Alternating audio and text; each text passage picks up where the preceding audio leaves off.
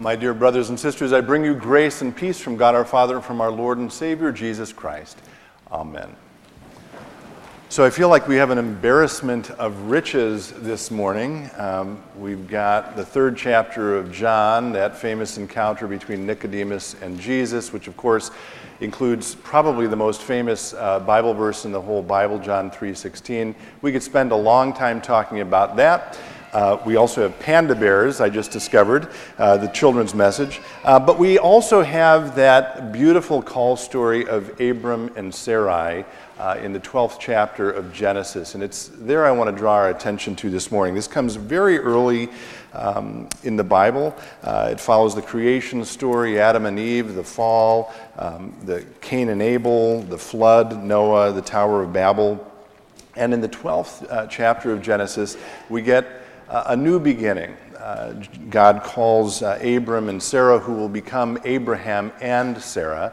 And for reasons which will become apparent, I love this call story and others like it. So in the very first verse of chapter 12, we get a whole lot of information in a very small amount of space. This is actually quoted at the top of your bulletins this morning, the first verse of the 12th chapter of Genesis, which says this: "Now the Lord said to Abram, 'Go from your country and your kindred and your father's house to the land that I will show you.'" In that one sentence, we find out that Abram not only lives there himself in that land, but also that his father and probably his father's father before him had lived there. So he has deep roots, he has friends, he has kindred. A few verses later, we discover some additional information that he has lots of possessions. We also find out, I'm not saying that 75 years is old, but he's not young. He is 75, we're told. And here's the most important thing of that first verse, I think, is the last half. Again, it says, "Go from your country and your kindred and your father's house to the land that I will show you." Now, if that's any of us, I don't want to speak for you all, but if it's me, and God comes to me with this invitation, I might say, "Hey, God, nice to see you. I appreciate the invitation, but I have a few questions." Would anyone else have any questions if God came with that? Like, for example, could I see a brochure about this new land that you want to show me? Will you tell me how long it would take to get there? Can I see what my house is going to look like? Amen? Anyone? And yet, Abram doesn't ask any of those questions. And God does not volunteer any of that information. Instead, God invites Abram to go, and Abram says, "I'll go." And he and Sarai make their way to this new life. It is a beautiful story of faith and trust and a belief in a hope-filled and bright future. Now, there are lots of other call stories in the Bible. They don't all follow that same kind of pattern.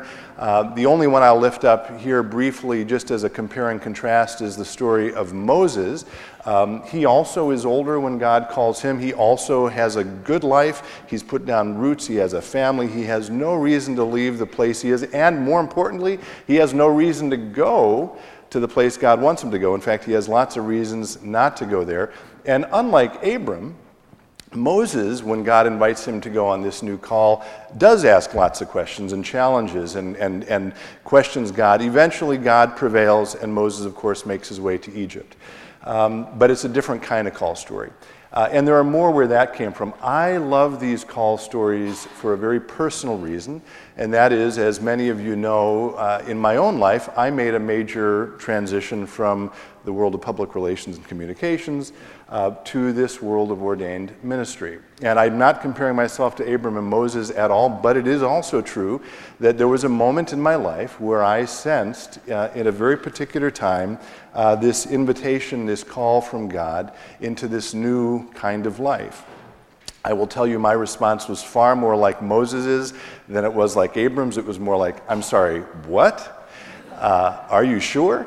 But it did prompt a long period of discernment for me. It meant that my wife Amy and I moved from Los Angeles to South Bend, and eventually from South Bend up here to Minneapolis. As I thought about and reflected about that call, during those 6-7 years, I had all kinds of questions, I promise you, and all kinds of doubts, all kinds of angst.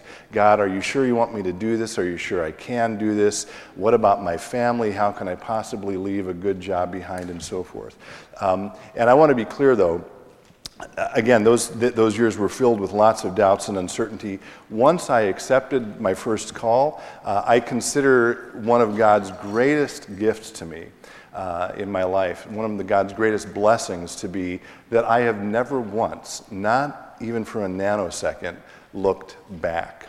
While the period of that discernment was hard and difficult, once I made the decision to accept this invitation to this new life, I've never felt the urge to go back and never doubted it. And I am profoundly grateful for that, and I view it as nothing but pure grace. So the stories of calls like this were really important to me in my life during those years of discernment.